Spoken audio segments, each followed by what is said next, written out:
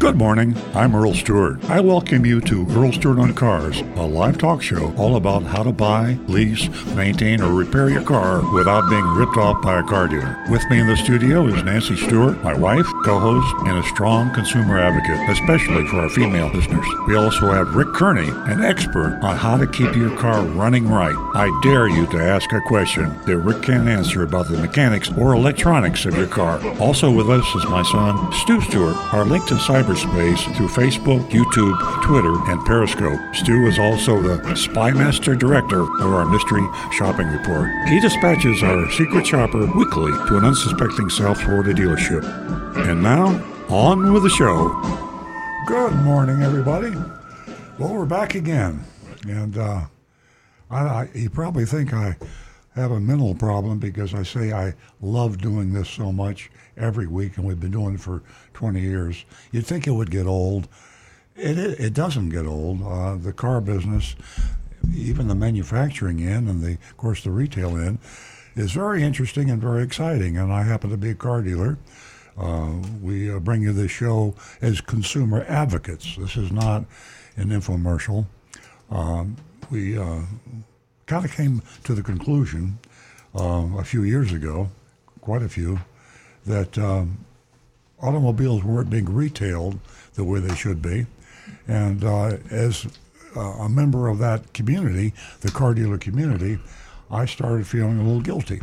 I mean, it just sounds like I make this story up, but it's really true. And so 20 some odd years ago, I started changing and doing business differently and thinking about it. And then it became a mission.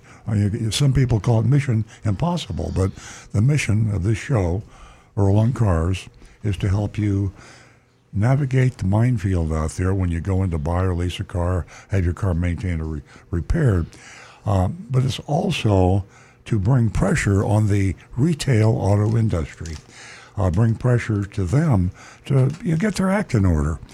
The rest of the retail industry has just moved with warp speed. I mean, you look at Amazon, you look at Target, you look at Costco, and you see a lot of 21st century retailers. The mindset of a lot of retailers, the most successful ones, as a matter of fact, I mentioned Costco.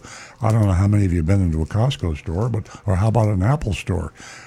Have you ever been in an Apple store or a Costco warehouse that it wasn't a pleasant experience?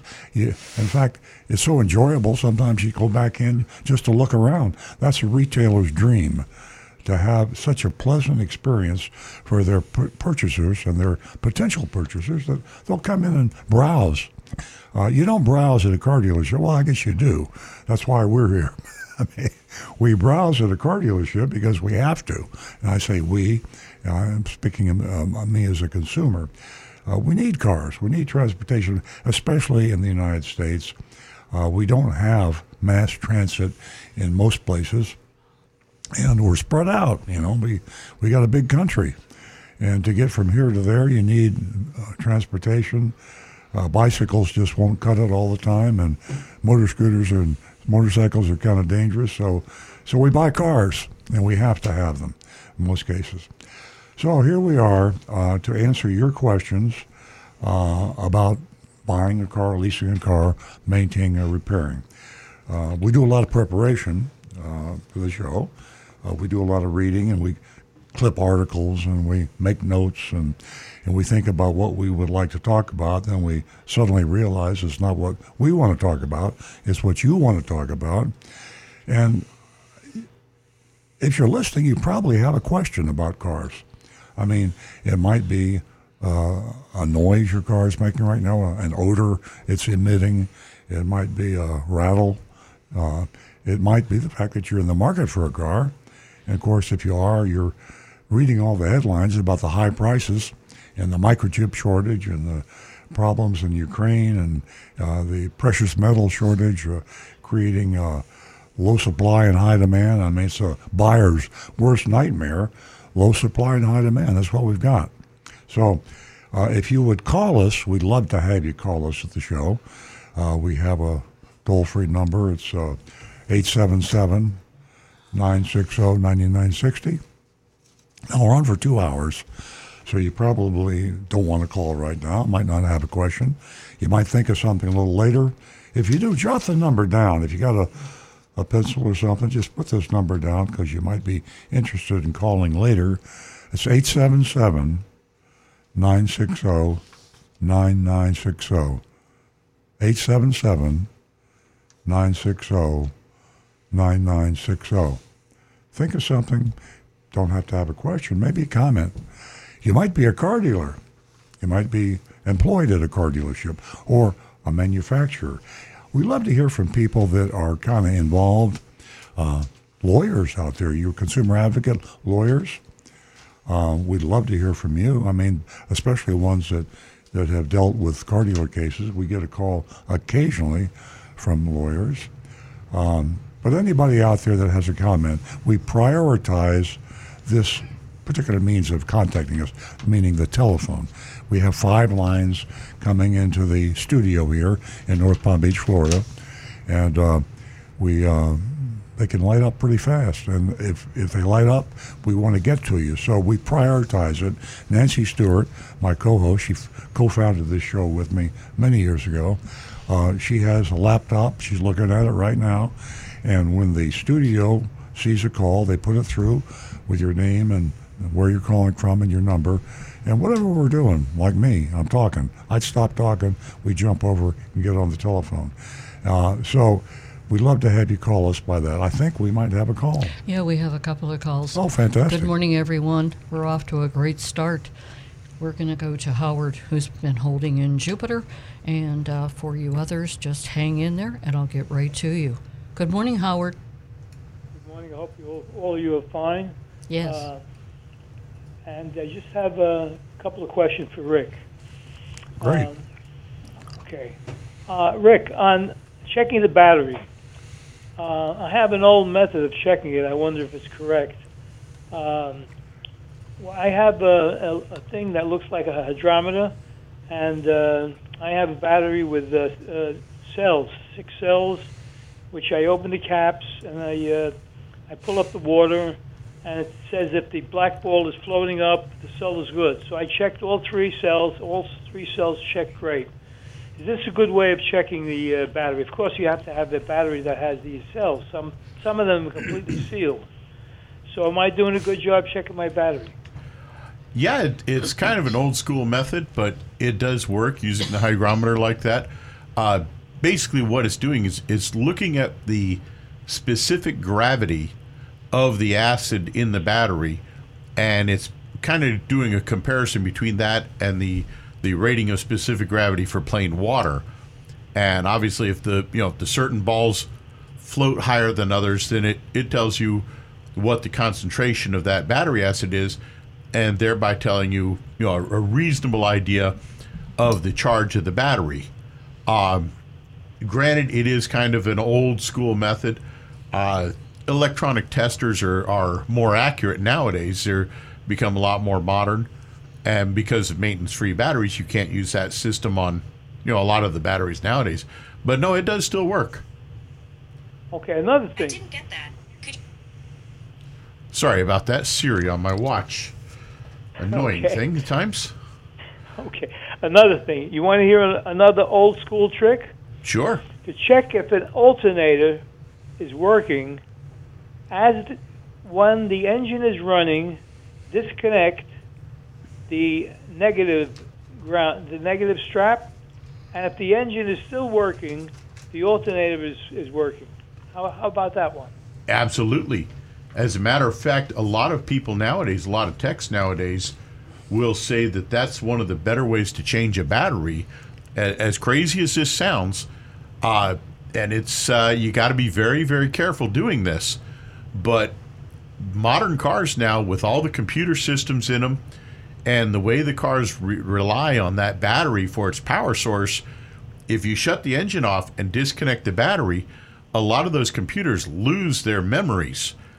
So radio stations on the radio, navigation maps, a lot of that stuff can be lost. Plus, the computer that actually controls the engine, it learns how that engine is supposed to run, and sometimes it'll lose that memory and make the car run rough for a little while. So what we kind of do is a little shade tree trick. We'll leave the engine running, disconnect one terminal, wrap the positive terminal in a rag, change the battery out, and have the engine running the whole time that we are changing a battery. But yes, if you disconnect the negative terminal and that engine still runs perfectly smooth, that tells you your alternator's doing just fine. That's great. Okay, another couple of questions. What is happening with the next year's Camry? I'm talking about 2024. Will there be many changes, and what will they be? Let's see. Camry, trying to think when they're due for their next reboot. Usually Toyota does their big changeovers about every 5 years. So it might be about time for them to redecorate and do a bunch of styling changes.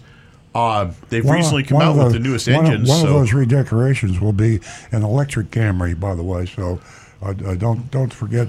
I'm thinking here as you two gearheads are yakking back and forth because both of you love to fix combustion engine cars, and you're pretty good at it.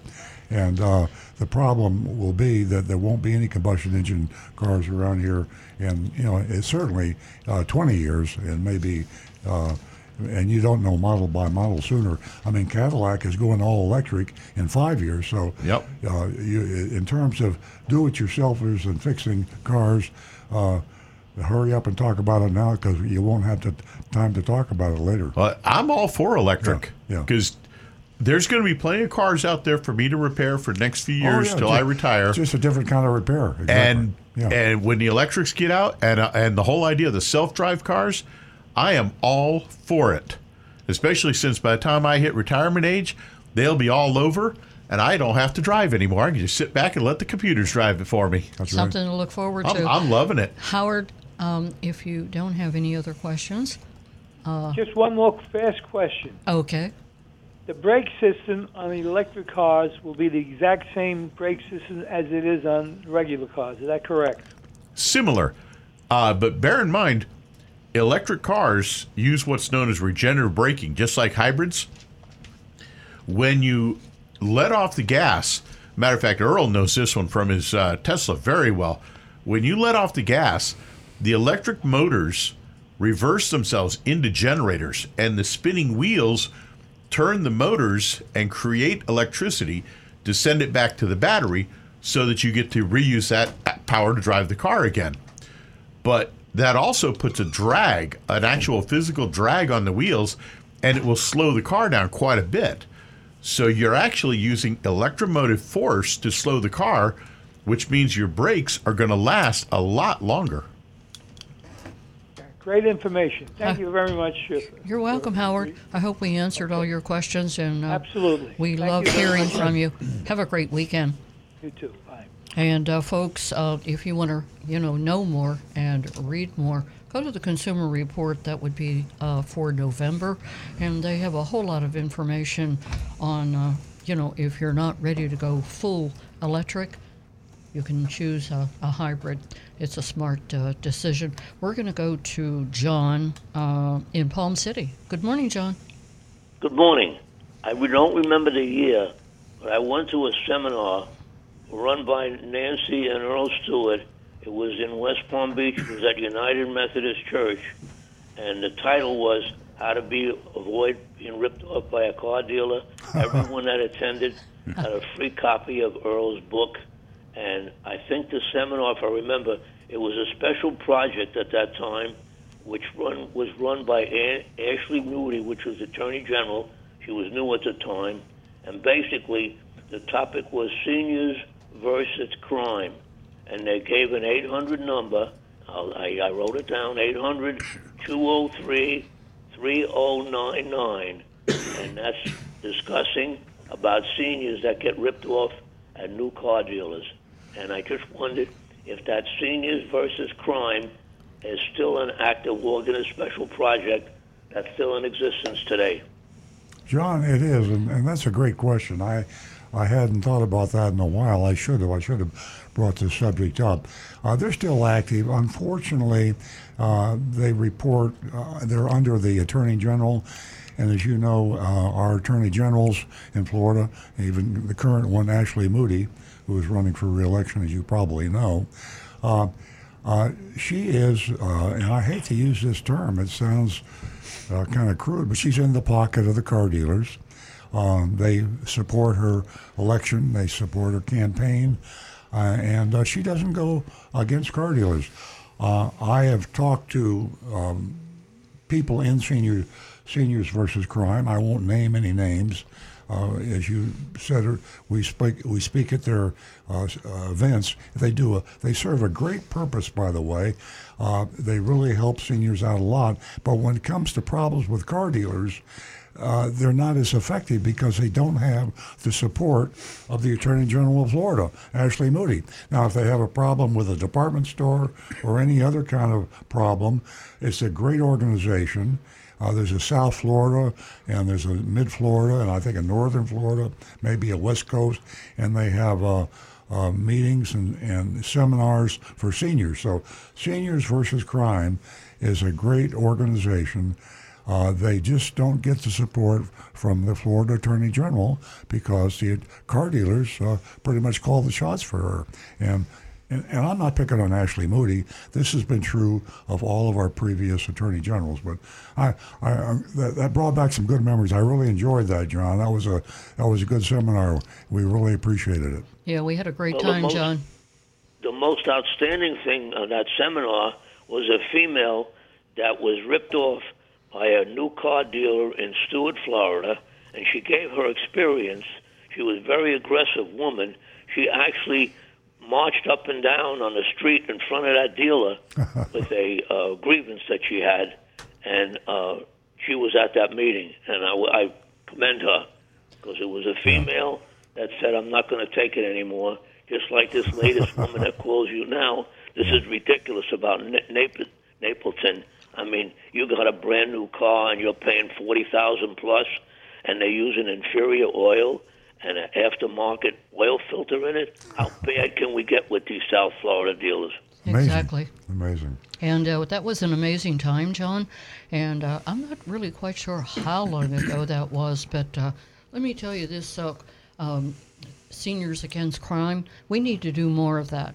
I thank you for, bringing the topic up, and we're going to put that on the books. Thank you, guys, for educating the public. Thank you, John. Thank you for listening all these years. Give us a call toll-free at 877-960-9960, or you can text us at 772-497-6530. Don't forget, youranonymousfeedback.com. We're going to stay with the phones, and Warren is with us from New Jersey, and Brenda, I'll get right with you. Good morning, Warren. Good morning, guys. How are you? We're well, thank you. Well, I called because I wanted to tell you about it. I had a great experience at a car dealer in New Jersey, and I just wanted to tell you what happened. And how I got there was sort of a catch-22. You always say you're not going to put money into an old car, which I have. And it started making all kinds of noises. I ended up in a franchise repair place, and I ended up spending $1,000 because I had no car. So it's a catch-22. You say you're not going to fix it, but you have no choice. What was wrong with his immaterial? So I ended up looking for cars, and I went to this dealership in New Jersey called Mazda of Lodi, New Jersey. It's near New York City. And they couldn't have been nicer. And learning from what I heard on your guys' shows, is that they were so pleasant. They gave me all the prices, MSRP. They said, this is what it is. There's no gimmicks. There's no games. There's no nothing. All you add is sales tax. And it was just a wonderful experience. Now, I didn't buy the car, but, it was a very great experience. Yeah. Warren, give us that name again. We're nationwide. So the Mazda dealership in Lodi, New Jersey. Mazda of Lodi. And a Mazda of Lodi.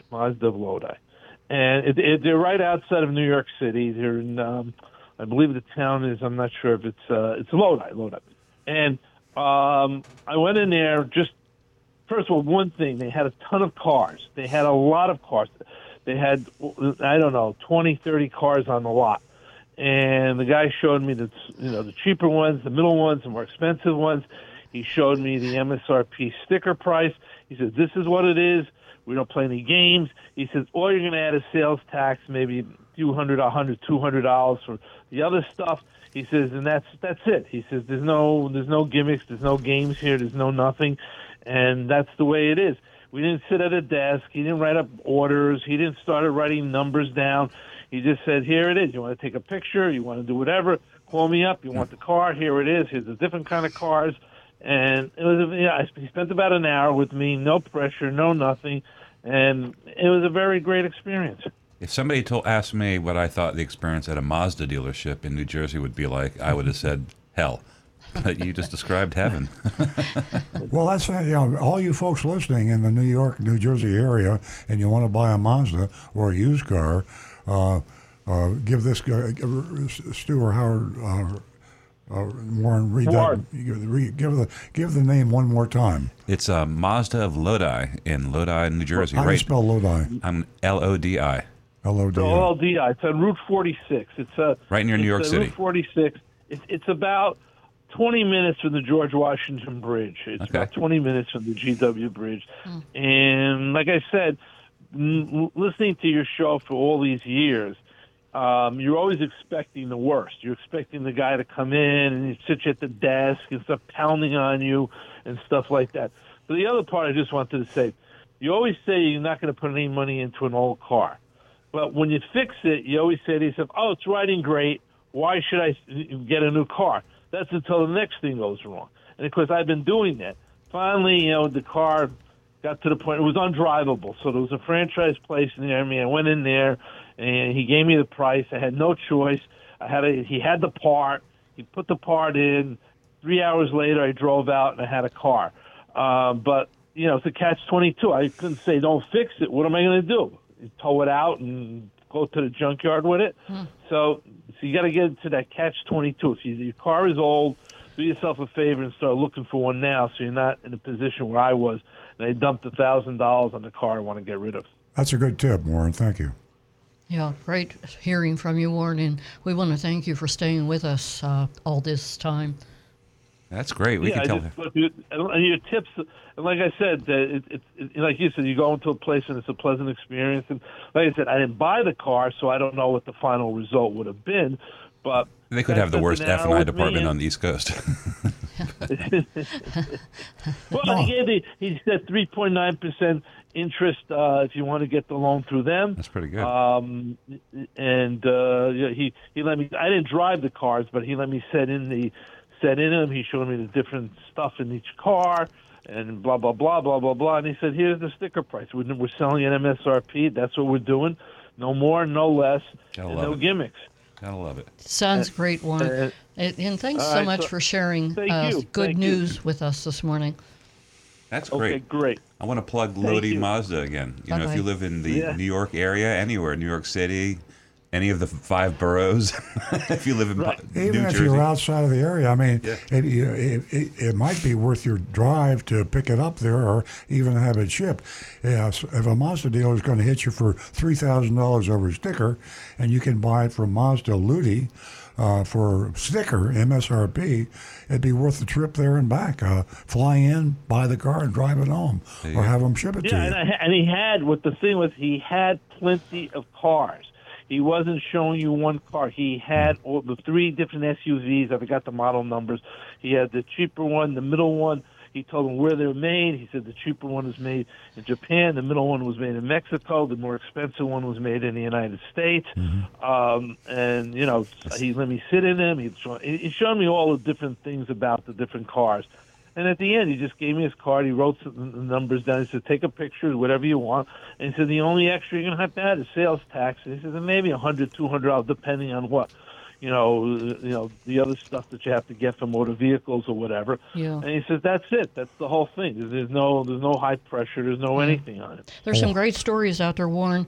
Thank you so much for calling us. Thank you. Have a good day. Have a wonderful Enjoy your weekend. show. We hope to hear from you again. 877-960-9960, or you can text us at 772-497-6530. And don't forget your anonymousfeedback.com.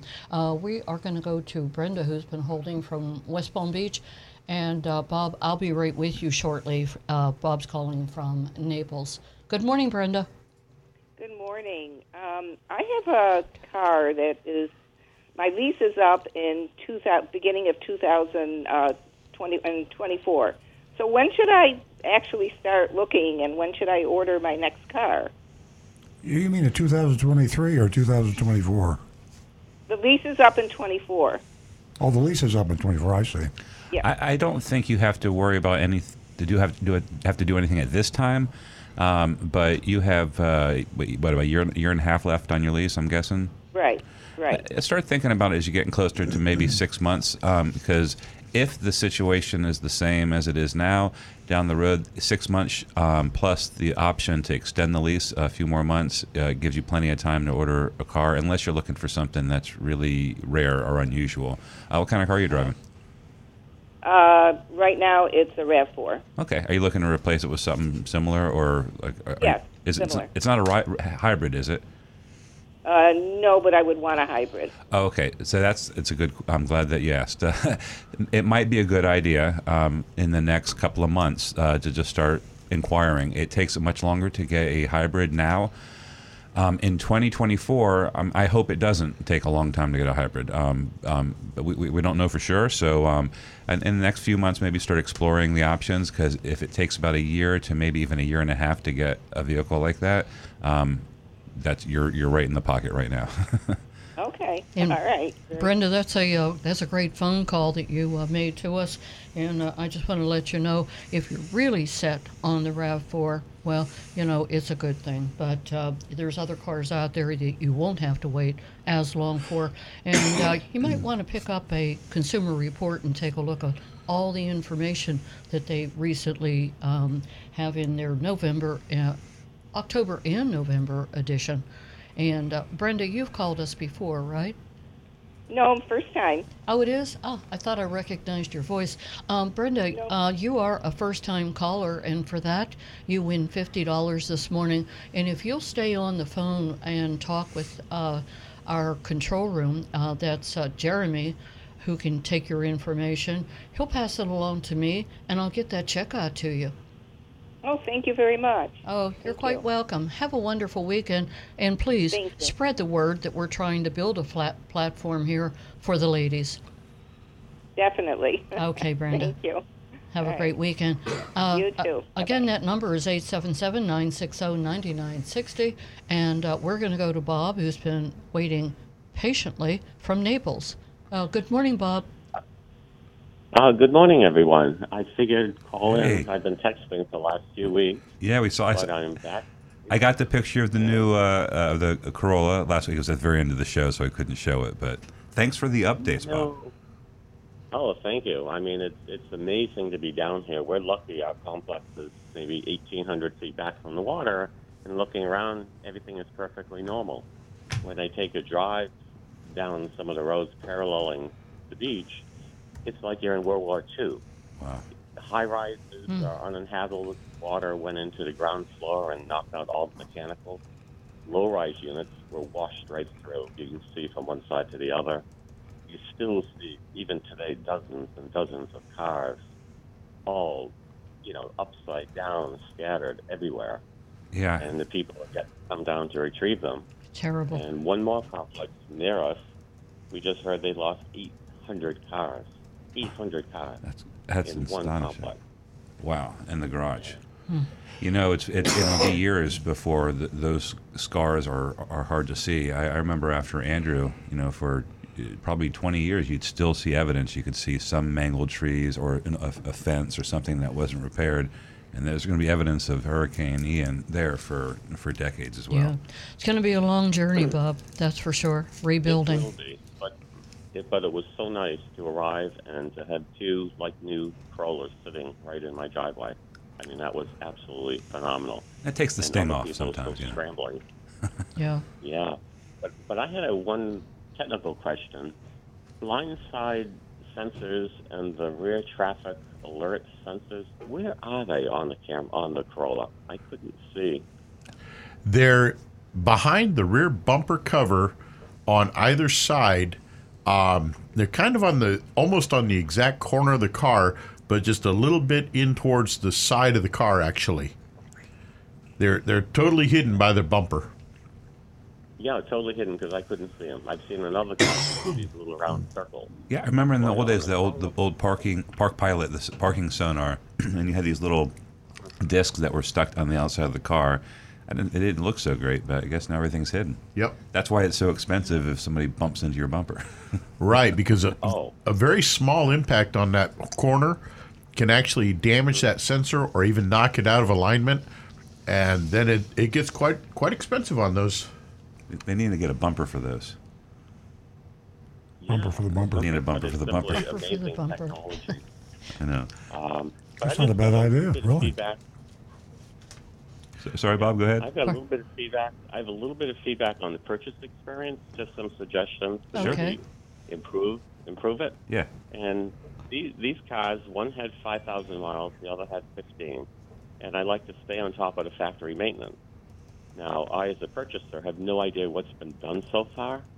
So what I'm thinking is, if you ever put the service history, just you know how you do the printout of the service history of a car? Yeah. Just put that in the glove compartment so people know, the car's already had the 5,000 mile service. I don't need to do it. Or it was missed that I do need to do it. That's a great So idea. it is. I sent an email to Mark Sullivan, from your place, and just said, hey, can you print out the service histories for both cars and mail it to me? And he said, sure. Yeah. So I'm thinking going forward, I've never heard of anyone doing that, but that could set yourself apart Yeah. by just going that one more step. Well, that is a great idea, and we're looking for ways right now just to kind of help things out in our used car department, and that's a suggestion that we'll do. Yeah, and let's see. The second experience was these are certified used cars, and I saw the whole checklist, which was all complete except for the appearance section. That was blank. For which section? Cars look perfect. The appearance section of the CPO checklist, that 160 item checklist. It was in the glove box, which was nice. Both cars, the appearance section was blank. Okay. Now, the car's perfect, but just to let you know. Thank you. And what was the third thing? One of the cars had a Toyo Guard Platinum sticker on the windshield. I had no idea what that was until I Googled it and said, oh, wow, You got it for free. 5 years worth of work change. Right, but that should have been highlighted because it does go with the VIN of the car. Yeah. So somehow, again, a little brochure or something, even though they use cars, they're not new, they're used, but just so the person would know. That they're getting something, yeah. The final thing was the manuals, owner's manuals. One car had them, the other car did not. The glove box was empty. Now, if I just bought that by myself and there's nothing in the glove box. Well, that's certified, so it should have that. So just didn't have it. Well, I'll get that mailed out to you because it should have that in the certified checklist. That it needs to have all the manuals. Yeah, because the second car did, and I started reading through those. It's like reading about a spaceship with all the different controls and features, even though it's only a Corolla. It's amazing technology. But for someone who didn't have a second car, they'd be up the creek. But that's constructive feedback. It's great. Thanks, Bob. The selling experience was fantastic, and I appreciate everyone's help. We appreciate you, Bob. And we'll get that manual out to you. And thank you so much for the phone call. Yeah, and keep in touch, please. Will do, and I've been passing your dealership's name to everyone I know over here because they are all scrambling. I was lucky to jump on this the day after the hurricane, but there are other folks who are just coming down now, or and having to deal with it. Yeah, allowed to come down for several months. Yes, you were probably the first. True. You're probably the first guy. I'm not kidding to jump on this. I mean, you moved fast. Okay, Well, Bob, you're going to be the poster boy for us, and we hope to hear from you again. Thank you. You take care. You're welcome. We're going to go to David in Palm Beach Gardens. Good morning, David. Hello? Hello. Good Hey, morning. David, we got you. Good morning to you. This is David. Good morning, David. Good morning. I have a question about a deal that I just got through a Subaru dealer, and it's ordered for the end of December. But I got some serious questions about the charges, which I've heard. I've listened to your show all the time, and about some charges that they're trying to. It comes almost $2,000 a charge. I'm pretty sure that I heard you say were bogus, but I wanted to tell you. One of them is the nitro-filled cap program. I told him I didn't want it, and he told me that it comes in that way, and you have to take it because they don't. I said, well, look, just let the air out of it, and I'll take the car and put my own air in it because I don't need it. And Darling Security. I like that. Darling Security, I thought was that was usually come with the car. Now I'm not so concerned about that, but what I am concerned about is electronic filing fee of $379. Then I have a electric, a temporary tag, which I already have a tag that's got to 2024 to change it out. And then I got a dealer's dock of $995. And then I got another, it says license, title, tag fee for $550. So I'm not, I don't like getting ripped off, really.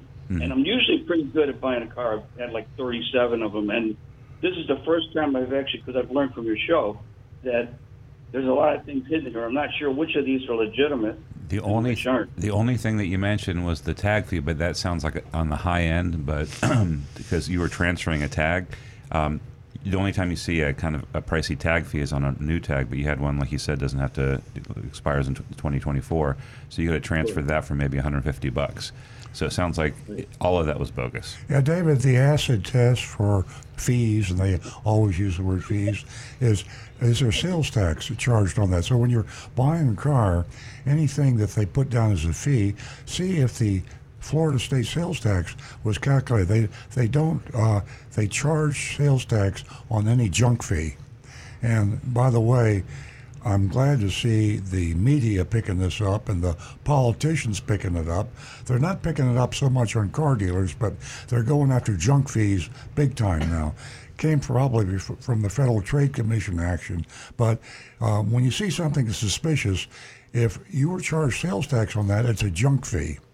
A real fee is a government fee, and there's no you don't charge sales tax on top of sales tax, or you don't charge government fee for a government fee. So if they're arguing with you, look at the calculation when they quoted you the price and see if they charge you sales tax. Well, I got the only thing I got here is the actual tax on it, which was $2,766.90.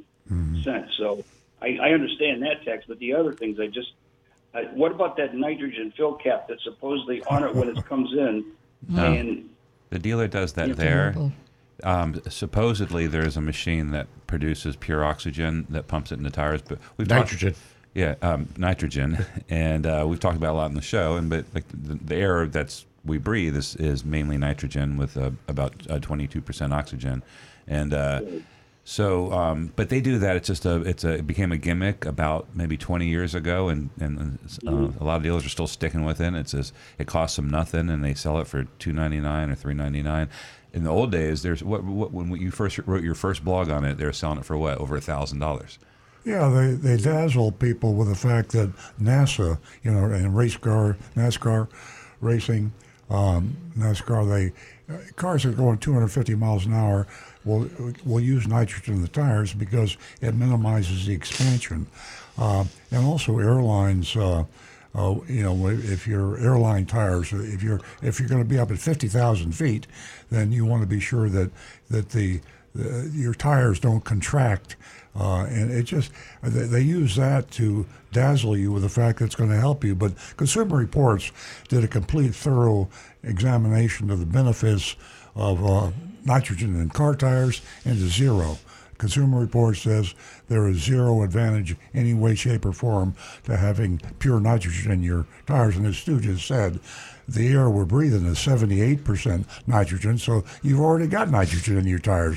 You don't need to buy it. And David, unless you're going out to Daytona 500, with your car. You don't need it. Right. And here's some good news in reference to your call that I was reading this morning. In the last 10 years alone, the FTC has brought more than 50 law enforcement actions related to automobiles and helped lead 2 nationwide law enforcement sweeps that included 181 state-level enforcement actions in the areas. In spite of the actions, complaints from consumers related to automobiles remain in the top 10 complaints received by the FTC, with 100,000 more complaints from consumers. And here's the good news. Today, the FTC is taking a first step towards establishing a set of guidelines that would provide consumers with key protection against dealers who unlawfully charge junk fees. Rather than go on, you can pull that up on Google and take a look at it. So it's really good news for us, for you, for everyone.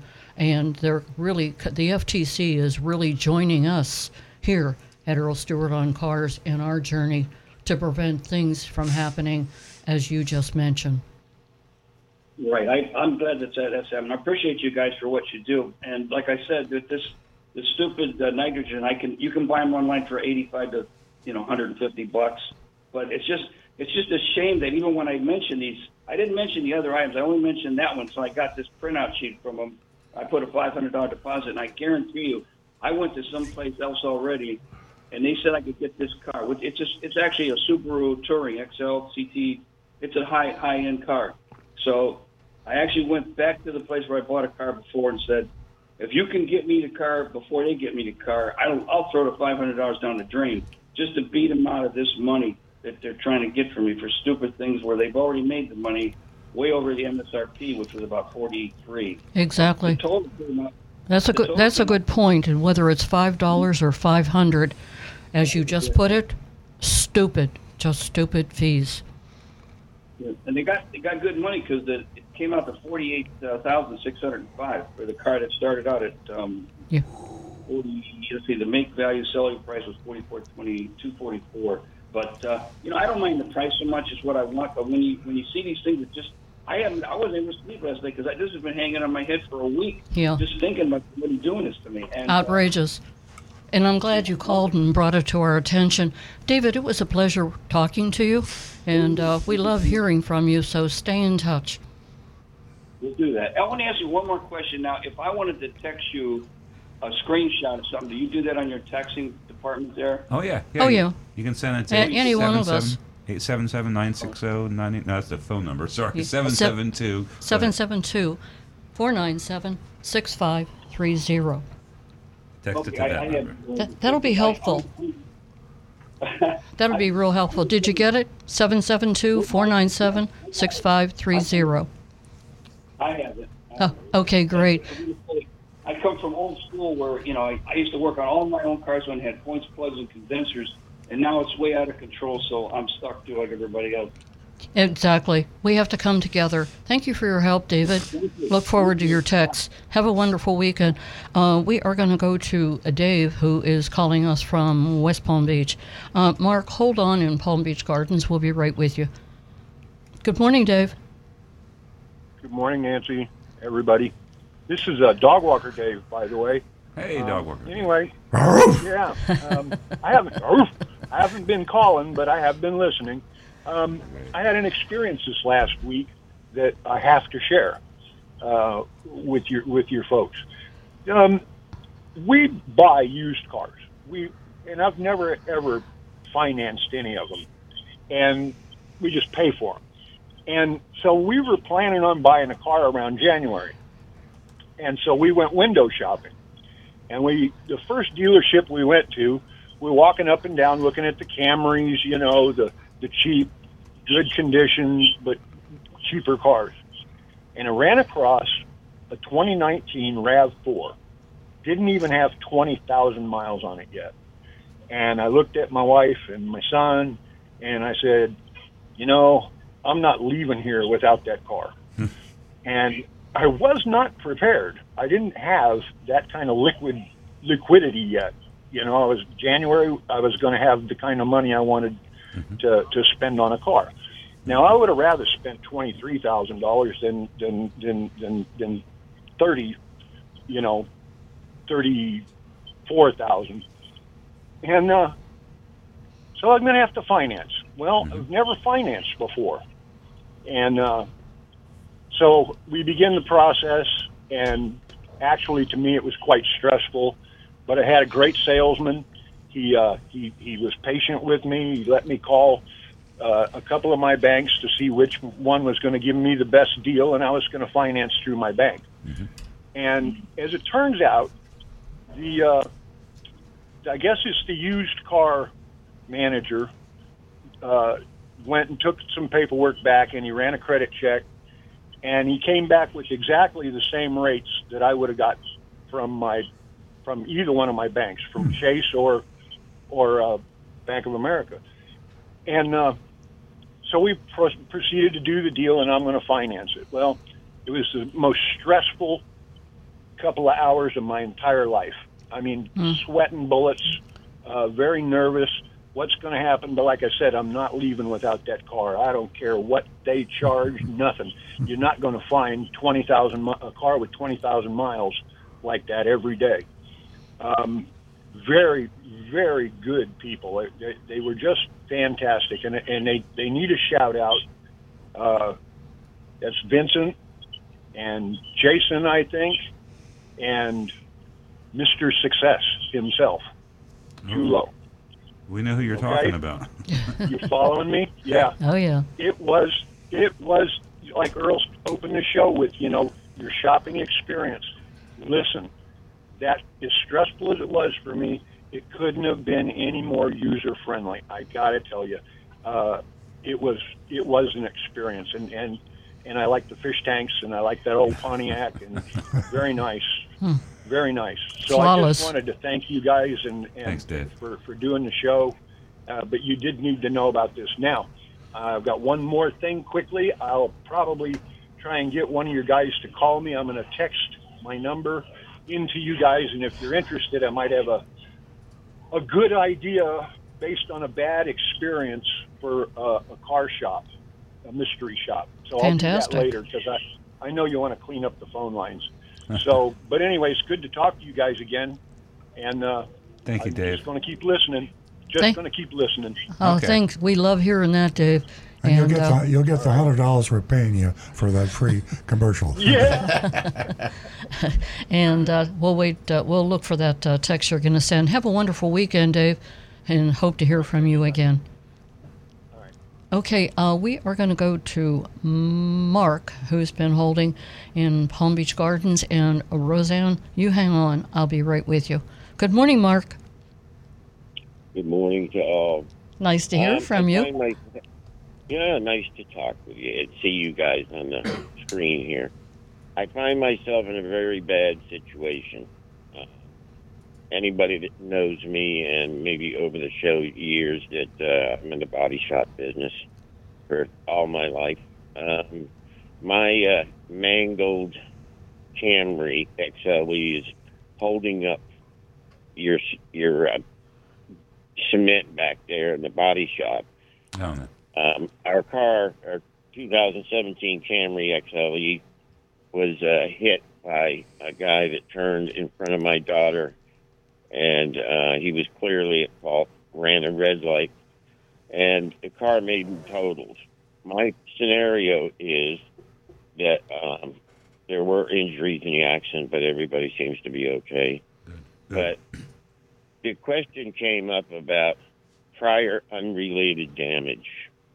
Now, Stu and Earl, this is really for you guys. Now, depending on what the value is of my car, and I deal with the insurance company, this should be in my wheelhouse, but I'm totally confused. The back of the car was parked in my parking lot at home, and some truck in the middle of the night a couple of years ago crashed into the back of the car, and so we weren't driving it, but it had pretty extensive damage, somewhere around $7,000 to $8,000, and you guys fixed it back to perfectly new. They had to replace the rear floor of the car, So it was structural damage. Now, this car is now hitting the front, massive suspension, transmission damage.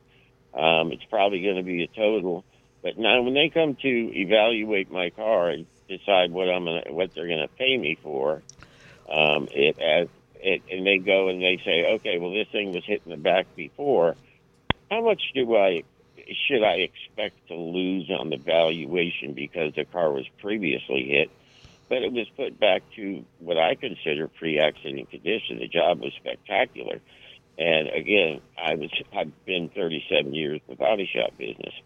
And the second part of this question is, I'm a double amputee in a wheelchair, and my daughter and my 2 granddaughters live with me. And this is the only car for the household. So we're going to need a car replacement after we get done dealing with the dollars and cents. Now, we can't be without transportation. We're a one-car family. If I decide I want a new car, I'm in a really bad way, aren't I? For a new car, yes. There are, like we've talked about in the show, and I know you've listened. I mean, there are cars out there to buy. The new cars out there on the lots are definitely overpriced, and you've heard the mystery shops. So there are avenues. You know, and if you're going to spend the money, you can get a car. A used car is something that I would probably consider. You're not going to necessarily overpay for that. You know, if you do your research, listen to what we talk about on the show. But you can get one immediately. Yeah, Mark, double check what your insurance company tells you. I mean, it's easy to do. We can help you or other dealers. It's pretty easy today to get a market value on any vehicle. So when you're settling with the insurance company, be sure that you get a fair allowance, because you should.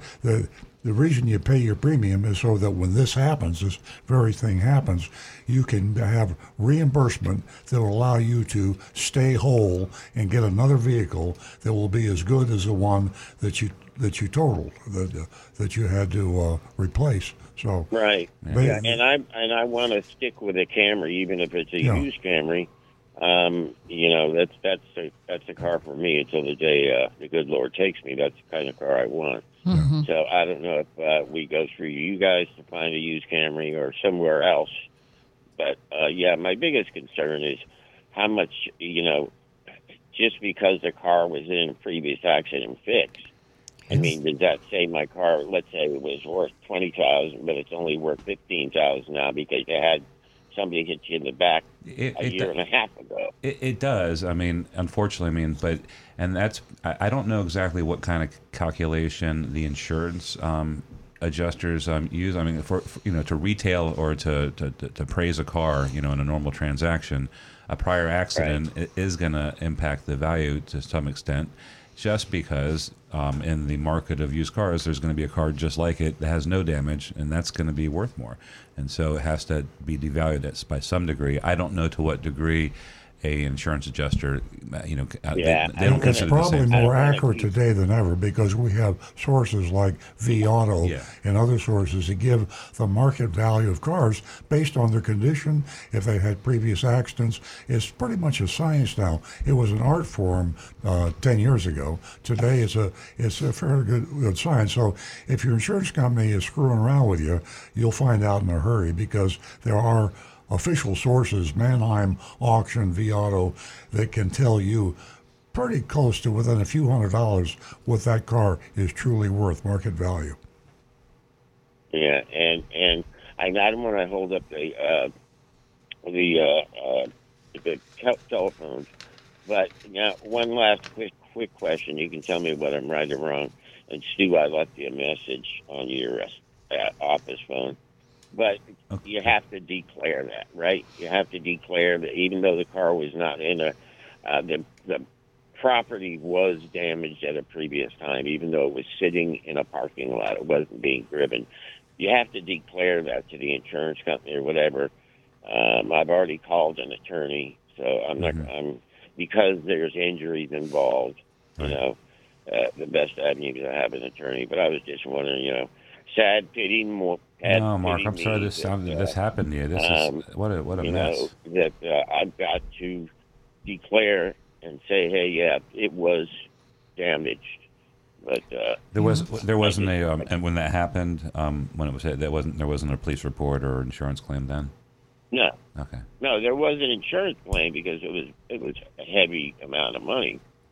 But anyway, it is what it is, and we'll just have to lick our wounds and deal with it. But All right. anyway, thanks for the info. Yeah, and I'll Mark, be in to talk to you guys sorry anyway. for the predicament that you're in. We love hearing from you, but in this situation, time and money is really a major for you. So stay in touch with us, and good luck in your search. And Yeah. as I said, give us a call back. Yeah, and Stu, I'll be in to see you guys in the office. Oh, great. Have a good weekend, all. Bye-bye, Mark. Thank you, Mark, from all of us. I want to mention the ladies that I have spoken to this week, the ones that have called in the past, and just let all of you know that you've been so instrumental in, us almost reaching our goal here at Earl Stewart on Cars. We have more ladies calling now than we thought we ever would, and I just want to extend a thank you to all of you. 877-960-9960, and you can text us at 772-497-6530. We are going to go to Roxanne, who's giving us a call from West Palm Beach. And speaking of first-time callers, Roseanne is a first-time caller. Good morning, Roseanne. Good morning. I'm actually parked at Earl Stewart right now. I'm bringing in my 2017 RAV4. Well, what a great way to spend your time calling us. I want to extend the $50 to you, and I'll tell you to stay on the line and speak with Jeremy in our control room, and he'll get me that information, and I'll get the $50 check out to you. What can we do for you this morning? Well, as I said, I'm parked here at Earl Stewart waiting for my fourth battery on my 2017 RAV4, and I need to know what I'm doing wrong that I keep burning up these batteries. Uh-oh. Oh, jeez. Well, Rick can help you out on that. Rick's eyes are fluttering back and forth. He's the one to calculating answer the question. You tell them you're talking to Earl Stewart on the phone right now, and they better take real good care of you, or they're in trouble. Put us on speakerphone, please. They always take real good care of me, which is why I've come back for the fourth one. I love this place, but I've got to be doing something wrong that I'm going through batteries like this. So help. Oh, jeez. Okay. First question: do you have Smart Key? It's a push button start Smart Key system. Yes, sir. Okay. Do you park your car in the garage? All the time. And do you ever leave the key near the car? The key is in the laundry room usually, and the laundry room is close to the garage. Try putting the key a little farther away, to where it's like 40 or 50 feet away. The reason being, a lot of folks don't know this. Smart key systems, the computer in your car is going to always look for that smart key to a certain extent. And if the key is nearby, they actually will kind of ping back and forth. They'll talk to each other just to see if that key is right next to the car, ready to unlock the car. And if it's close enough to the car, 10, 15, maybe 20 feet, that computer will actually constantly be looking for that key in a more active sense, and it keeps using battery power to do that. Putting the key farther away to where the computer cannot detect it will actually let it go into a sleep mode and use less electricity that way, use less battery power. Yeah, if you go out of town sometimes, you really want to be careful, because if you leave your key at home near the car, it's going to kill your battery when you come home. Right, and it can actually drain that battery down quite a bit in only a couple of days, because that computer is using so much power. And another factor that also can affect it is if your garage door opener is one of the newest models where it actually has what's known as a smart feature to where your cell phone can open your garage door, those actually will communicate on a similar frequency. And again, the computer in your car will use battery power talking to that garage door opener. It's crazy, I know, but it's the modern world now. All these computers are talking to each other. Roseanne, can you believe that? That's unbelievable. You know why? No, but I left my key in my car, and I got home after a week, and my battery was dead. So we just learned something new this morning from Rick. Okay, I'm going to take my cell phone into Earl Stewart with me, so I'm going to shut the car off and talk to your service people. Thank you. Oh, you're welcome, Roseanne. Tell me what Rick said.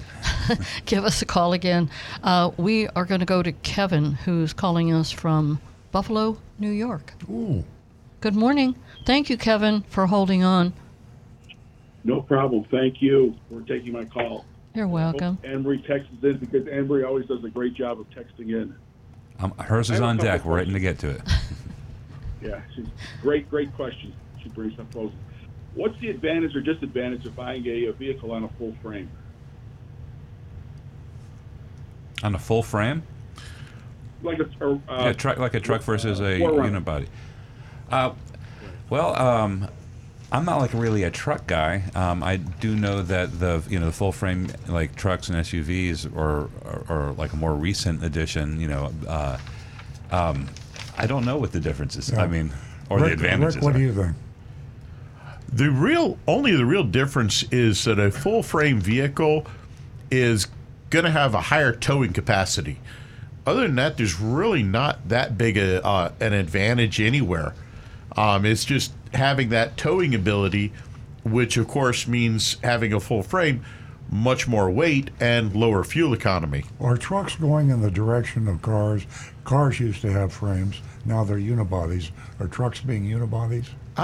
Only a couple. Yeah. Most trucks still have a full frame because you need that extra strength of the frame in order to pull heavy loads. Makes sense, yeah. And in the truck world, towing is one of the biggest factors and the reasons for having a truck is to be able to tow things. But a lot of those popular SUVs, those mid-size SUVs, are unibody. Yes. Like the Toyota Highlander, I can speak to those, but the 4Runner is still on a frame, like a truck. And but most of the popular like family SUVs out there are unibody. Right, but they also have a much lower capacity for towing. Yeah, so that's the only real change. Okay. All right. A couple more questions. If I ordered a car now, and let's say 3 months from now they come out with incentives on the vehicle, would I be entitled to the incentives when I accept delivery for the vehicle, even though I ordered it now? And yeah, absolutely. And as a matter of fact, if you order a vehicle from say a dealership that's not, make sure that you're priced at the time of that future market. For example, like right now, our dealership, we're selling vehicles at MSRP. But if a vehicle comes in 6 months from now and the prices have adjusted, we're going to adjust that price lower and make sure that any dealer that you make a deal with does the same. And you'll have to have that in writing because they're not going to want to do that. And but if the fact that you have to wait, as Stu said, it's very likely, highly likely, that 6 months from now prices will be much lower.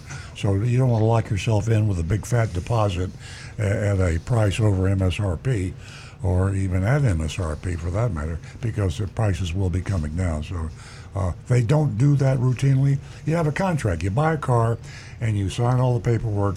It's a contract. So in the contract, you need to say price adjustment to market in 6 months. And some dealers just won't do that. All right, thank you. My last Kevin. question is, what's the wait time if I wanted to order a RAV or a 4Runner right now? How long will it take to have one delivered? Probably about 6 months to 6 to 9 months on a 4Runner. Now, that's if it's a TRD or if it's anything more that makes it more unique, then extend that time. All right, thank you. I really enjoy your show. Thank you. Thank you, Kevin. Our phone number here is 877-960-9960, and you can text us at 772-497-6530. And don't forget your anonymous feedback.com. I think it's time for us to take a break and talk to Stu and to Rick. And if there are any phone calls come in, Jonathan, can you let somebody know so we can take it? Nancy's got to take a little break here. All right, let's go over to the text. Anne-Marie has one waiting for us. She says, good morning. For years, I'm talking about you, Earl, you have warned people to watch out for outrageous fees and markups, such as nitrogen and tires. Apparently, those are not the only fees to watch out for. Beware of loan markups at the dealership. For years, you have urged potential customers to check out the car loan rates at your local credit union before you go shopping. This is very wise advice. Michelle Singletary's October 21st, 2022 financial column in the Washington Post spotlighted the proposed $3.38 million Federal Trade Commission settlement that exposed a business practice of marking up auto loans in an uneven, discriminatory manner. The FTC accused a Washington, D.C. area automotive group of deceiving consumers by imposing illegal junk fees and discriminating against Black and Latino customers through higher financing costs and fees. Dealerships can arrange financing for car buyers by submitting a loan application to one or more lenders. The lender looks at the credit history, income, and length of loan and approves the loan for a certain annual percentage known as the buy rate. Now some lenders allow the dealership to add a finance charge to the buy rate. This is the markup. Anne-Marie, has always been the case. It's not a new thing, and we have talked about it. This is the markup. The dealer doesn't tell the customer the buy rate, only the final contract rate for the loan. This is true. If the buy rate is not applied evenly to people with equivalent creditworthiness, then the dealership could be open to charges. And she attached the article and has some questions. I do want to say that when the Consumer Financial Protection Bureau first opened up, there were some regulations that we had to adhere to, and our loans, all of the car dealers' loans that were arranged by car dealers, were examined, and they were determining whether or not there were higher markups to certain protected groups, including Black customers and Latino customers, and the dealers would get letters. That was ended in the last administration, so they don't have to do that right now. But yes, dealers do mark these up. And Anne-Marie's question was, do Florida dealers have the option to mark up loans? The answer is yes, and they always have. And I guess the second question, if so, is this common? This occurs at every car dealership in the United States and every car dealership in Florida. And in some cases, the markups are egregious, and they push into the territory called usury. And there are some caps on the amount of markup you could do on new cars and used cars, but you would vomit when you hear the one on used cars. What's the cap now on a used maximum rate in a used car? Well, it's 30%. Yeah, 30%. Did you hear that? 30%. That's crazy.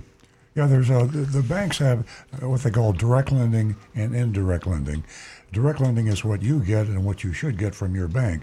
You go directly to your bank, you bank there, you're a good customer, and they give you their best rate when you finance your car. They also, the same bank might even be working through your dealer, and with them they have an indirect. Now, they have a good rate for the dealer too, by the way, but the difference is they allow the dealer to mark up the rate.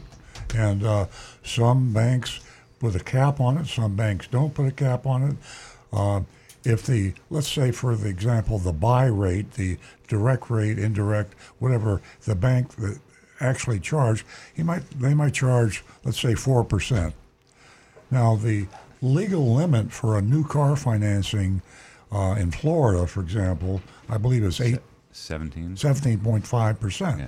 So if there was a 4% buy rate, that dealer could be making 13% per annum on your loan, which is huge. Right. The only regulation against that is the guy who is, when you tell somebody with perfect credit you're giving him a 17% loan, yeah, then he just turns around and walks out the door. Exactly. But a lot of people don't know. We had a listener call in earlier in the show. He'd never financed a car. Yeah. He was going to buy a used car, and he did, and he financed it. He got a good rate, but he wasn't familiar. He didn't bank. He hadn't borrowed money before to buy a car. He didn't know what it cost. So the rule, as Anne-Marie said in her text, always check with your credit union or your bank. Your credit union's got a better rate than the bank generally, and get those two rates. Be armed with that information. Then when you go to the dealer, he can show you a rate because sometimes the manufacturers, be it Toyota or General Motors or Honda, whatever, they have lending too. Yeah. Sometimes they have special deals like 1%, 2%. Yeah. That's what I was going to say. Now is those aren't really around right now, just because of all incentives have been taken away. Exactly. But in normal times, that is often the case. Your bank won't be able to beat the dealer, but that's not happening right now. So right now, with the amount of money people are financing on each loan is through the roof. The dealers are making so much money right now, and dealer interest rate markups. That's something you really have to pay attention to. Normally, dealers made a lot more money on financing than the actual pricing of the car, markup. Today, because it's a seller's market, they're actually making more money on the selling of the car than they are on the. So now they're making a ton of money on the financing and another ton of money on the sale. So it's fat city for car dealers. They're just getting rich in today's marketing conditions. When I heard Dog Walker Dave describing his experience at our dealership, and he said he was dead set there was no way he wasn't leaving without that car. And I appreciate that, and that's wonderful and everything. But that's a very dangerous mindset to put yourself. That's what cars do to people. They fall. He was prepared in our finance department to take any bit of abuse that we were going to throw at him. And he's lucky he was at our dealership, but at another dealership, if you have that mindset, you're in trouble. Yeah, absolutely. I'm sure everyone agrees with you. And Stu mentioned normal times. Do you ever think that we'd be sitting here referring to normal times that used to be's? Things have changed so much in 3 years, so much. So be careful out there. And as I always say, knowledge is definitely power. And if you don't have to buy right now, don't. 877-960-9960, or you can text us at 772-497-6530. Don't forget youranonymousfeedback.com. We're going to go back to the phones where Marty is holding from West Palm Beach. Good morning, Marty. Good morning. How you doing, Nancy? Just great. It's nice to hear from you. I have a question when you talk about normal times. In the old days, which is 2 years ago, if you came in with a lease from another car manufacturer, you could buy that lease out. Now you can't.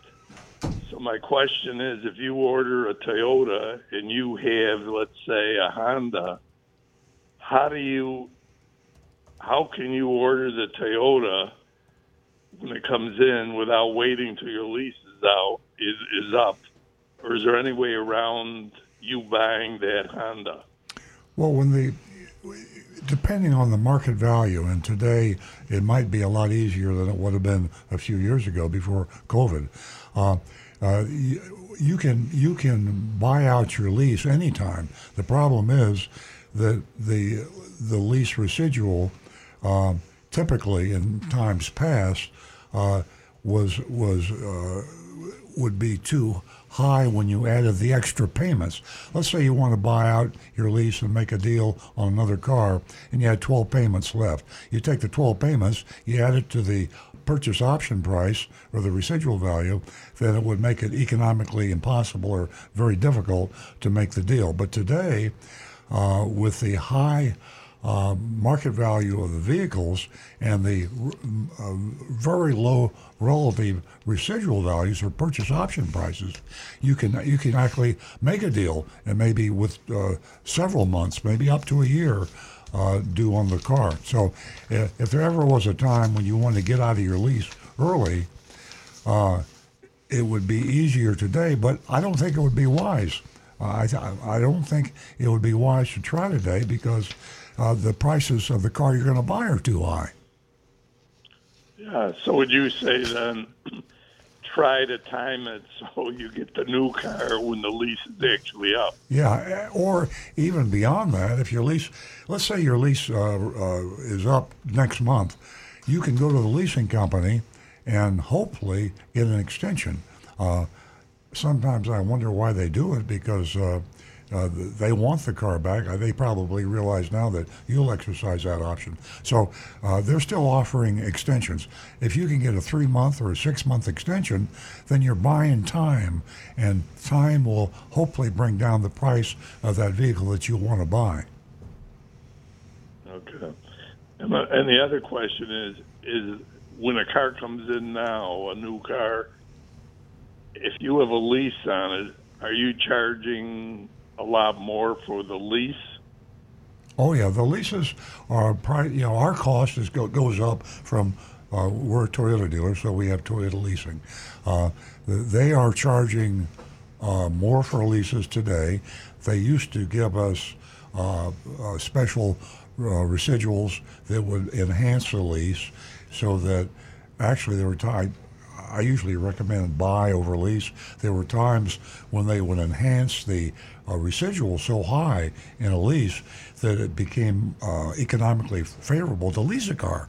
And they don't do that anymore. The leases are sky high, just like the purchase prices are sky high. So it's 6 of one, half dozen of the other in today's crazy seller's market. It is strictly a seller's market. Yeah. Well, I ordered a car from you in March. This is now almost November, and the car there's no insight as to when this car is coming in. So I'm planning on a 2024 out of it. You're probably wise. I'm so timid about saying this because I've been wrong for 2.5 years, but inventories are going up, and new car inventories are going up. Average day supply, Automotive News said 2 weeks ago, average day supply was 42 days. That's a lot of cars for dealers to have in stock. So we had a caller in earlier in the show that went into a Mazda dealership, and he had a lot of cars in stock. That was in New Jersey. So we're seeing this. Our mystery shopping report today showed a dealership that had cars in stock. So in the past, the amount of inventory in dealer stock was much lower than it is today. That's a good sign. The more inventory, the more competition, and the more discounting. So I think the light is at the end of the tunnel. I think you'll be in pretty good shape if you can wait a few months. Yeah, well, I'm in no rush, but That's great news, Marty. Really. I've called different Toyota dealerships here in West Palm, and nobody has a new car. No. If your car came in today, we would charge you MSRP, which is what we're selling our cars for. If it comes in let's say 3 months, and it comes down, we'll discount the car to the market value, maybe discount the MSRP $1,000 or $2,000, depending on what the market value is in 3 months. Yeah, I'm still waiting for the car I've got now. They discounted at $6,800. Yeah, I don't think those days are coming. Marty, it's just amazing, isn't it? We used to talk about the good old days. Now we're talking about normal times. The list is getting long, isn't it? Yeah, that was February of 2020. Interesting. So, I mean, it wasn't that long ago, but it was long enough in the car business. Exactly. Light years. All right. Marty, thanks so much for the call. We love hearing from you. Okay. Have a good weekend, everybody. Thank you. The same to you. Look forward to hearing from you again. February 2020. Yeah. The next month, the wheels came off. Interesting. 877-960-9960. Text us 772-497-6530. We have a great mystery shopping report coming up from Mike Maroone Chevrolet in West Palm Beach. And I got a call from Jackson, and he is leaning towards the RAV4, and he just wants to let the audience know that whether it's a hybrid or just one of those regular vehicles. He's too young to drive. Tell him we're not going to sell him a car. He's going to make his decision very soon. Okay, we're going to go back to the phones, and we're going to talk to Roadrunner Steve. Welcome back, Roadrunner. Beep, beep. Good morning, everybody. Hope everybody is well. We are. My question is, if you buy a car, let's say car A and car B, the same model, but one is gas and one is electric. Now, when you go to the insurance company, whose premiums are going to be higher because of the fire, theft, and collision when you get that on the car? Whose would be higher on that? I don't know. We haven't insured that many electric vehicles, so in our experience, well, I'll have to look that up. I mean, I know that the factors that insurance companies consider when they're determining, what to insure a vehicle is replacement value, is ultimately how expensive are the repairs and things like that. I don't know. I'll look that up. It all has to do with the market value at the time. So I think electric vehicles are simpler. I think they're probably easier to repair, and there's less maintenance and repairs would be involved. I don't know. That's an excellent question. We could probably do a little research on that. Well, I did a little. I just called Colonel Google, and it's the first result just basically confirms, the intuition. Insurance for electric vehicle may cost higher than a regular gas powered because the higher price tag and more complex equipment means it has a higher replacement cost. Well, the reason I asked that, we've seen the cars that were in salt water go on fire. Right, so that's why I was wondering about that. That isn't. I'm glad you cleared that up. No, the electric cars that are on fire are getting a lot of press. Combustion engine cars catch on fire too.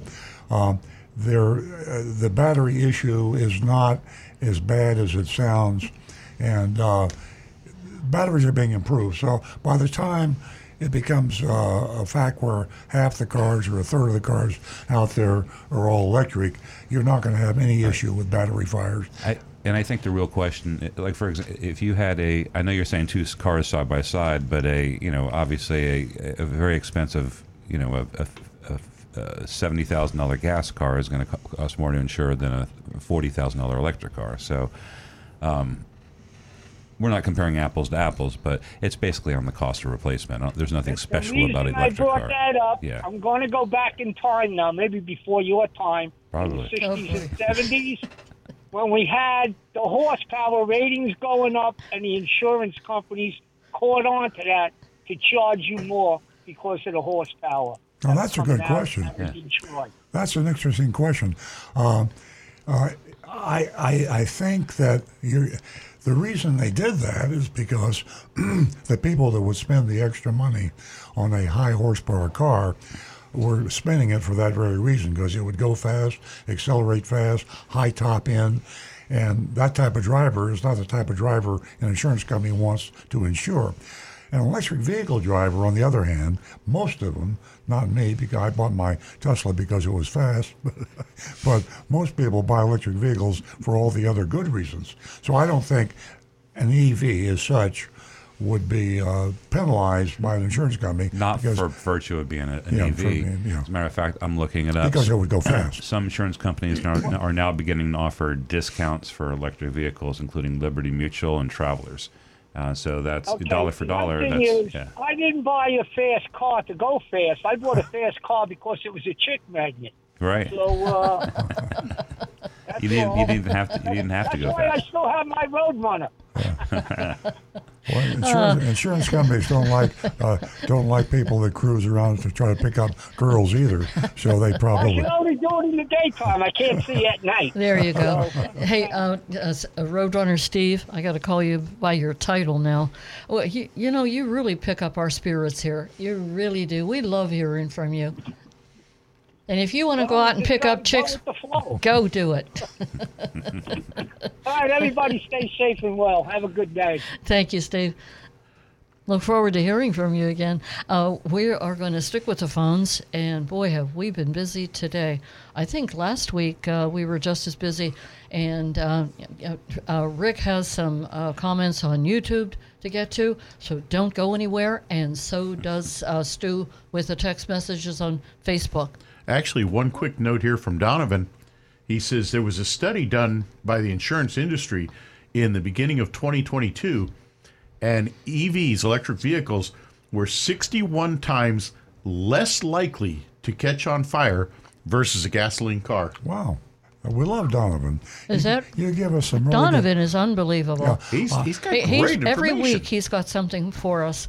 Yeah. Thank you so much, Donovan. We appreciate you educating us, and all of you out there. Let me take advantage of the moment. I'll tell you what, everyone that's listening that is on Facebook, YouTube, everywhere, we appreciate your company, and we love the fact that you love us. 877-960-9960. Text us at 772-497-6530, and we'll look for your anonymous feedback.com. We're going to go to Stuart, where John has been holding. Good morning, John. Good morning. How are you today? I'm doing well. I have a question. I went and I drove a Nissan Santa Fe, and it was nice and everything. Had a few miles on it. And I said, does it have it was a Hyundai, or however you say it.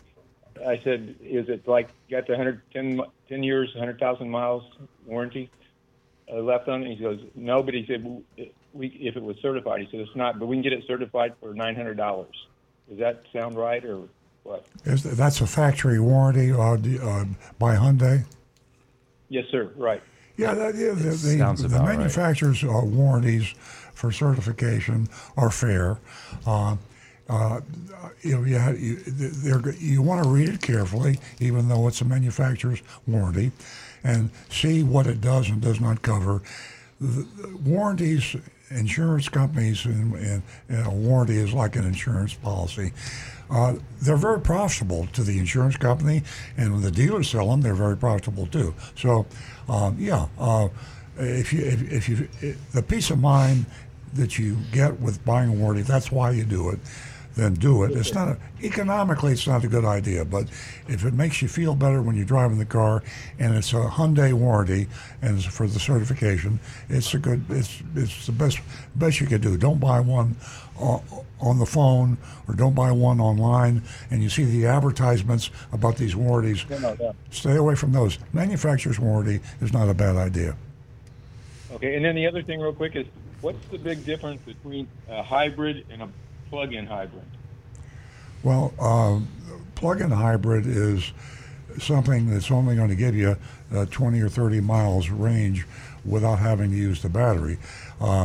It's, in my opinion, a regular hybrid is a better value. The plug-in hybrids are kind of rare, and there's not a lot of them out there. People like the idea of the sound. Oh, I got a plug-in hybrid, but what are you really buying yourself? If you live close enough to your job or wherever you go every day that you can do a round trip on 20 or 30 miles, it's worth it. I just want to chime in because Earl's hating on plug-in hybrids. A plug-in hybrid is actually a great thing if you're mainly commuting locally. I'll give you a perfect example. My son drove a plug-in hybrid. I drove one for a little bit, and he never used gasoline.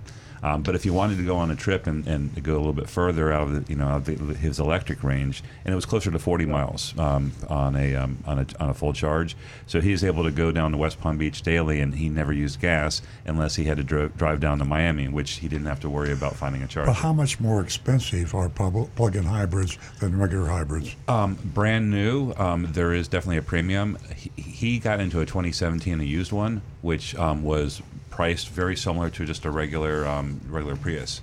So a used plug-in hybrid is great, and that's just a general thing that we should tell our listeners. Like, as more and more electric vehicles come on the market, a lot of them, they are prohibitively expensive for a lot of people, but once they're on the used car market. But the whole key is how much you drive per day. Right, it's for day. not for every driver, right? Yeah. Exactly. And most people Just drive like more than trucks aren't for 20 drivers. or 30 miles a day. Yeah. Okay. So if you had a hybrid that didn't use any gas, can you shut it off some way so you can use some gas so it doesn't get messed up in your tank or something? Yeah. Well, you would just don't plug it in again, and after after about 30 to 40 miles, the charge goes out and the hybrid system kicks in. There's not a switch to turn it off. Okay. So the gas, that's where you get the old gas out of the car. Yep. Yeah, and you have to keep gas in it. Like if the gas runs out, you can't just use it as a straight plug-in EV. You have to keep it fueled normally.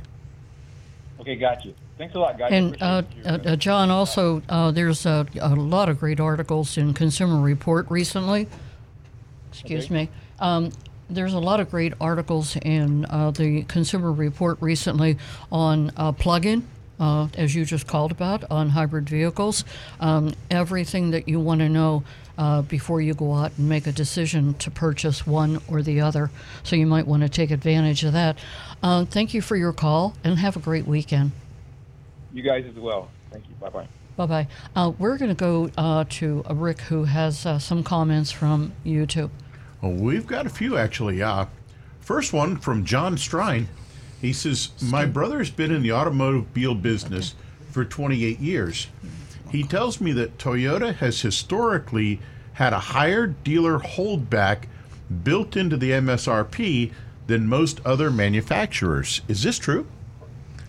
Toyota has. I don't think so. I don't know. Toyota, I remember one point increased holdback maybe 15 years ago. I think it's total. Well, remember, we're with the distributor, so our holdback is enhanced by Southeast Toyota. But Toyota, the manufacturer, right? The straight holdback that's just in the invoice is 2% of that base MSRP. I believe that when you add extra SCT, there is extra SCT. Yeah, there's accessory holdback and other things that go. Yeah, there's distributors and there's direct manufacturers. The holdback, I don't believe is higher today. I don't think we're higher than it was before. Yeah. It might have been even higher before. If there's one accident waiting to happen, if there's one huge expose waiting to happen, is manufacturer dealer conspiracy on holdback. To me, is price fixing.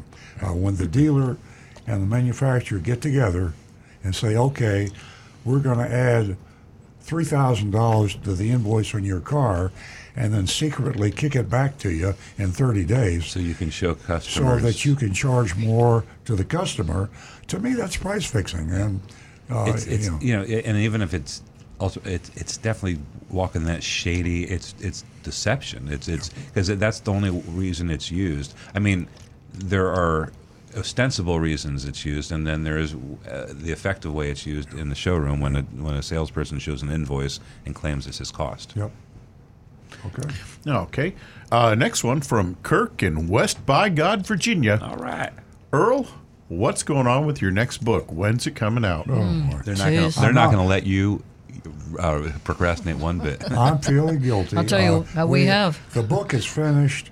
And we're going through the editing, the proofreading, and the publishing, and it just loose ends. You know, I'm a procrastinator. What a journey! And it took the work, the fun work, the actual writing the book is over with, and now I have to get it out and get the publisher and do all that. So you're going to get on that this week. It'll be out by the end of the year, I promise. Yeah. Yeah, we're going to finalize things this week for sure. Right, Earl? Ask them again next week, Kirk. And from Negan One out in Arizona there, he brought up the story of the diesel fuel shortage that is pretty much hitting the entire world, but especially the U.S., Australia, Europe. The thought process is right now that we may actually see a run-out situation by the end of November. And, of course, diesel fuel, it sounds like a minor thing. All these guys with their big rolling coal diesel trucks. But if we run out of diesel fuel, that's the entire trucking industry that delivers everything. And trains. Across the nation, and trains. And boats. And moving everything around, all our products. Laundry list. We're going to see prices go up on everything with this. That's crazy. I didn't even hear about that's the first I've heard of that. We have 25 days left of diesel in the United States. Yeah, and that's a domino effect, just like everybody just chimed in and mentioned. It is a domino effect. This is going to get serious, folks. So the good news hold on to your hats. The good news is there's not that many diesel vehicles out there, comparatively speaking. Yeah, right. And but I find they're on diesel shipping containers coming to the United States. I find Except that out all this those week. 18-wheelers out there hauling our goods around. I had 3 people looking for diesel, and they're nowhere to be found. Well, folks, you might want to consider gift cards for Christmas, because trying to buy anything right now for Christmas time, prices are going to skyrocket. Do your shopping early. Good advice. Okay, have we finished up over there, Rick? Just one other quick note from Jonathan here. He says also the agricultural industry, tractors and everything that grows our food, they all run on diesel. Good point. We don't think about those things. Okay, let's go back to Stu. Yeah, we had somebody chimed in, and where did I miss it right here? It was Bob had chimed in about, we were talking about last week the windshield wiper blades and keeping it clean. What are good windshield wiper blades? Can't find his text, but I remember what he said. He said nobody mentioned actually cleaning the actual blade itself, and he said use an alcohol wipe to clean off the edge of the blade, and that can sometimes stop the skipping and the squeaking. Just be careful not to use too much, because that alcohol can also dry out the rubber. And might be best just a little bit of Windex or other glass cleaner on a paper towel and just gently wipe across the rubber surface of the wiper blade. Yeah, those alcohol pads are great in moderation, but they do really have a drying effect. Yep. So, you pick and choose. Like Earl says, get a good coat of Rain-X on your windows, and you won't need the wipers for half the time. That's right. Yeah. Exactly. Also, Bob in Naples, who we spoke to earlier, he had had a question. He saw on YouTube there was a way to turn off a smart key. There was and press a button to turn it on again. Is that worth commenting on? Some cars, like the Prius, when they first came out with Smart Key, you could actually hit a button to turn it off. But most cars now with Smart Key don't have that button anymore. Can't you take the battery out? You can, but it's actually quite a process on some of them. You've got to open the actual remote case, and some there's even little tiny screws you got to take out to get the battery out. Yeah. And that text about the windshield wipers was from Roy in Denver. He's out there listening to us in Denver. Mile high. Yep. Let's see. Here's a question from an anonymous feedback from Don in LaBelle. Very specific. We know who you are and we know where you live. I was in a rented 2022 RAV4 last week in Nevada and noticed a weird, unpleasant smell coming from the vents when first starting up using the heater. It went away after a few minutes. Why is there a smell? I'm looking at you, Rick. The heater turned on. In the AC vents. Don, you cooked a mouse and you smelled a roasting mouse in the... No, really, what happened? It could be anything as simple as a little bit of mold or mildew building up in the evaporator core. Some leaves or dirt that had gotten in there, and just something making that little odor. Toyota had a problem a few years ago where a smell of mold was coming on every time somebody turned on the air conditioning. Yep. And it had to do with the condensation issue. That was resolved. That wasn't by 2022. That was no longer an issue. Right, okay. But depending upon the environment where you're at, it could be just something got in there and it's a little wet and messy in there, and that it's in Nevada. There's a great incentive for you inventors out there, and I always think about why don't they have a little gadget you could buy on Amazon that would detect odors and tell you exactly what it is. Odor, your nose does it. Your little molecules, and it tells you what it is, a sensor, and you could use it when people come and say, what's that smell? I say, wait a minute, you turn the meter on. Yeah. Oh, I'd love to see that. And I've lost a lot awesome of device. My personal sense of smell is diminished as I've gotten older. Yeah. I'd like to have a device and just go push a button and go, oh, that's delicious. Yeah. Pizza. Yeah, you need to call me. I can remedy that problem. I can just smell things from miles and miles. Let me talk briefly about this before we get into that's the a good mystery idea. shopping report. Yeah. Jonathan in the studio here shared an article with us, which I first didn't take too seriously because it was from Car and Driver magazine. I always ridicule Car and Driver and Motor Trend, a lot of these magazines, because they're in the pocket of the manufacturers, and they'll come up and say, the Hyundai is the car of the year, the Honda is the car of the year, and they give the car of the year award to the people, the manufacturers that spend the most money on advertising. But in this case, Car and Driver did an article which is stunning. It's a breakthrough that is unfortunately not a lot of people read Car Driver, but the title is Sympathy for the Dealer. New car dealers just clocked their best year ever, and yet their future has never looked shakier. It is an excellent article. I haven't got time to read it. I wouldn't read it if I could. I don't like to read things, long things on the air. But if you can Google it and come up with this Car and Driver entitled Sympathy for the Dealer, it's excellent. And when I read it, I realized how good it was because they gathered the information by talking to manufacturers and dealers who would not be quoted. So you know you're getting the truth when the sources say, please don't quote me. And that's literally true. The fact of the matter is they're predicting the demise of car dealers as we know them today. And why? And they talk about the love-hate relationship between the manufacturer and the dealer, how the manufacturers would love to sell direct like Elon Musk does with Tesla. I mean, he came in, he broke the mold, he shook up everybody, and now he's one of the most successful auto manufacturers in the world. Number one luxury manufacturer in the world. And 10 years ago, they were laughing at Elon Musk. They're not laughing at him today. So, Car and Driver, Sympathy for the Dealer, find out what the world's going to look like in 10 or 15 years. If you don't think it shakes us up in the studio, because we're car dealers here. We have a Toyota dealership, and we're thinking about what's going to happen in 10, 15, 20 years. We don't think we will have car dealers as we see them today. A lot of car dealers out there that have just spent a ton of money for a brand new car dealership. You know, they bought out somebody else and paid them a huge amount of money because car dealers are making an absolute fortune today.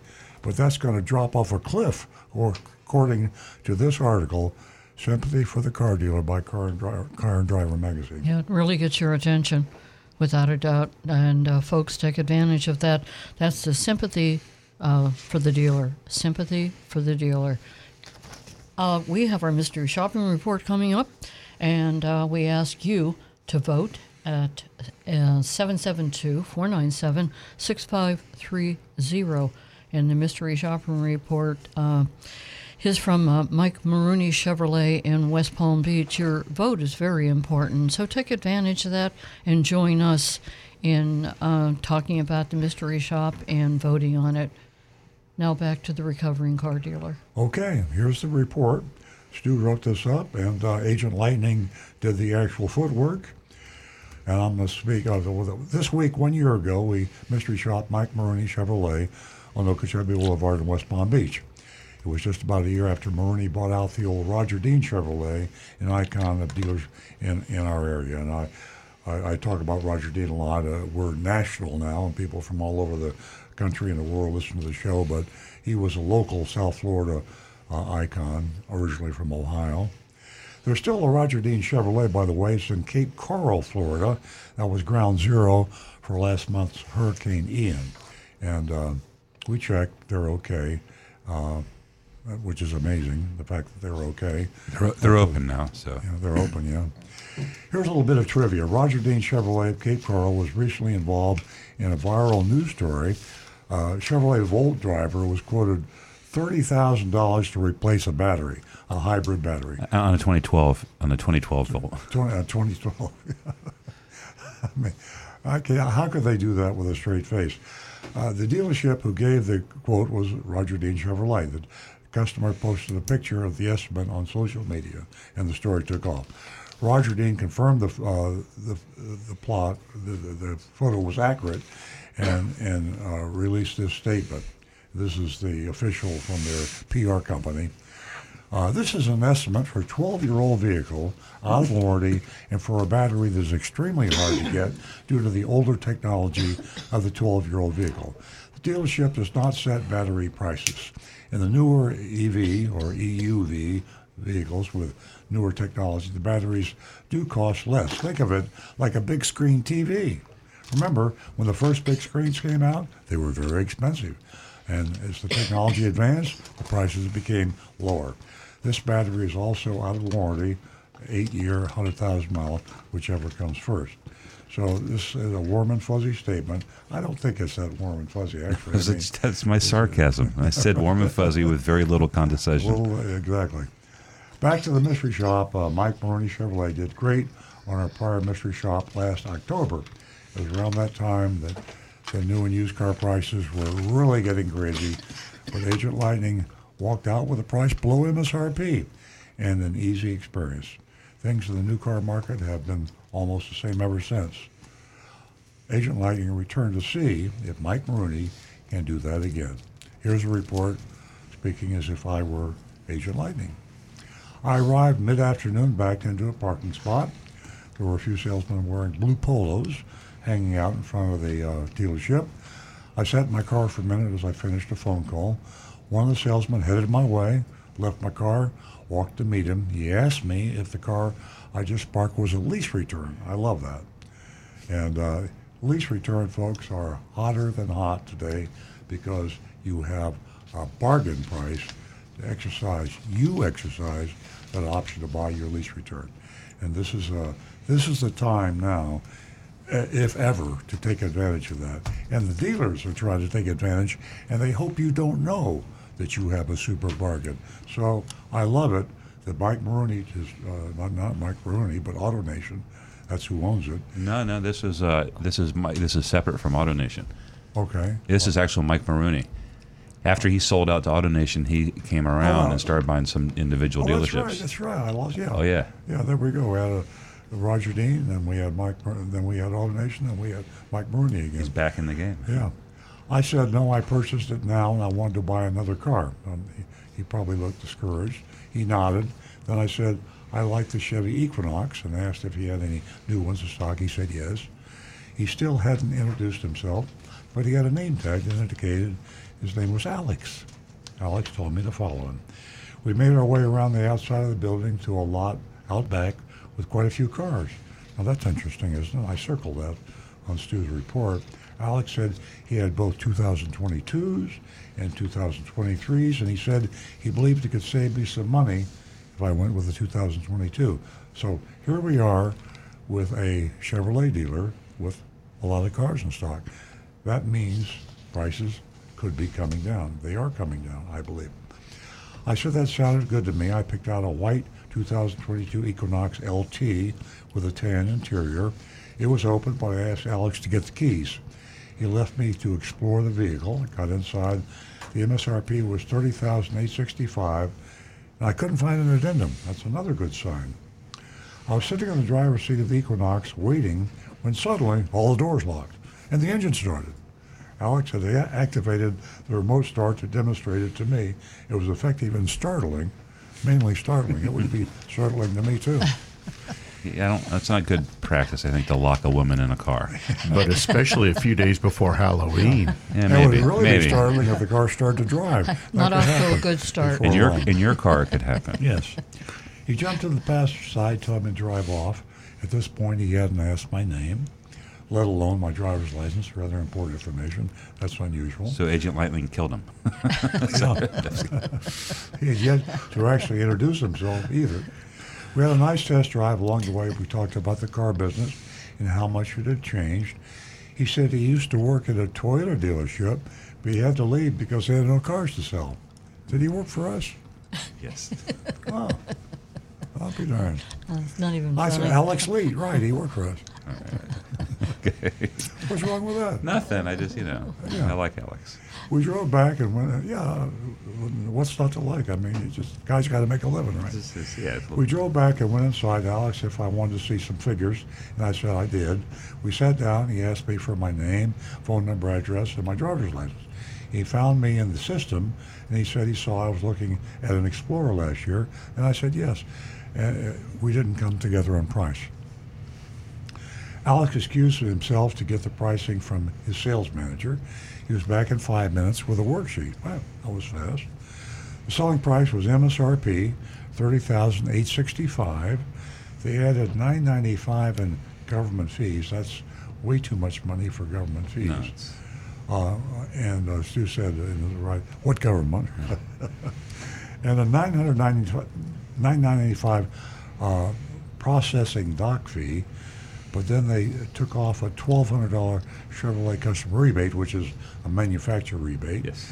My out-the-door price was $33,601, and that's on a $30,865 MSRP. Alex made a little check mark by the rebate and said, "See, we did discount it."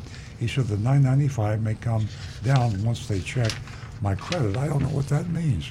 That's the quote. That was in a... Yeah, that's either stupidity or dishonesty. We don't know which. He went on to say they had other rebates I may qualify for, like the military incentive, and $1,000 if I lived in the Hurricane Ian affected area and filed an insurance claim. So, with all that nonsense, I said I needed to talk with my other half and get back to him. Alex asked me to wait, so a sales manager would come and thank me for coming in. Sales manager came over, shook my hand very firmly, and addressed me by my first name. He did not introduce himself, but he did say that on Saturday and Sunday, they would be taking an additional $500 off many vehicles, including the Equinox. That may or may not be true. I asked why he couldn't give me the deal today. He scrunched up his face and emitted a long strain. Well, and then he said he was sure he could work something out if I committed to buying right now. Old school, old school, old school. I laughed, said thanks, and I left. So there we have it. Roger Dean Chevrolet. Yeah, I included the estimate that went viral, the $30,000 quote for the battery. Yeah. Hey, on that battery estimate, I love how they got the big price on the battery, and then they've got the $1.50 fee for the battery disposal on there. It's like, wow, you just had to make sure you got that $1.50 on there, didn't you? Yeah.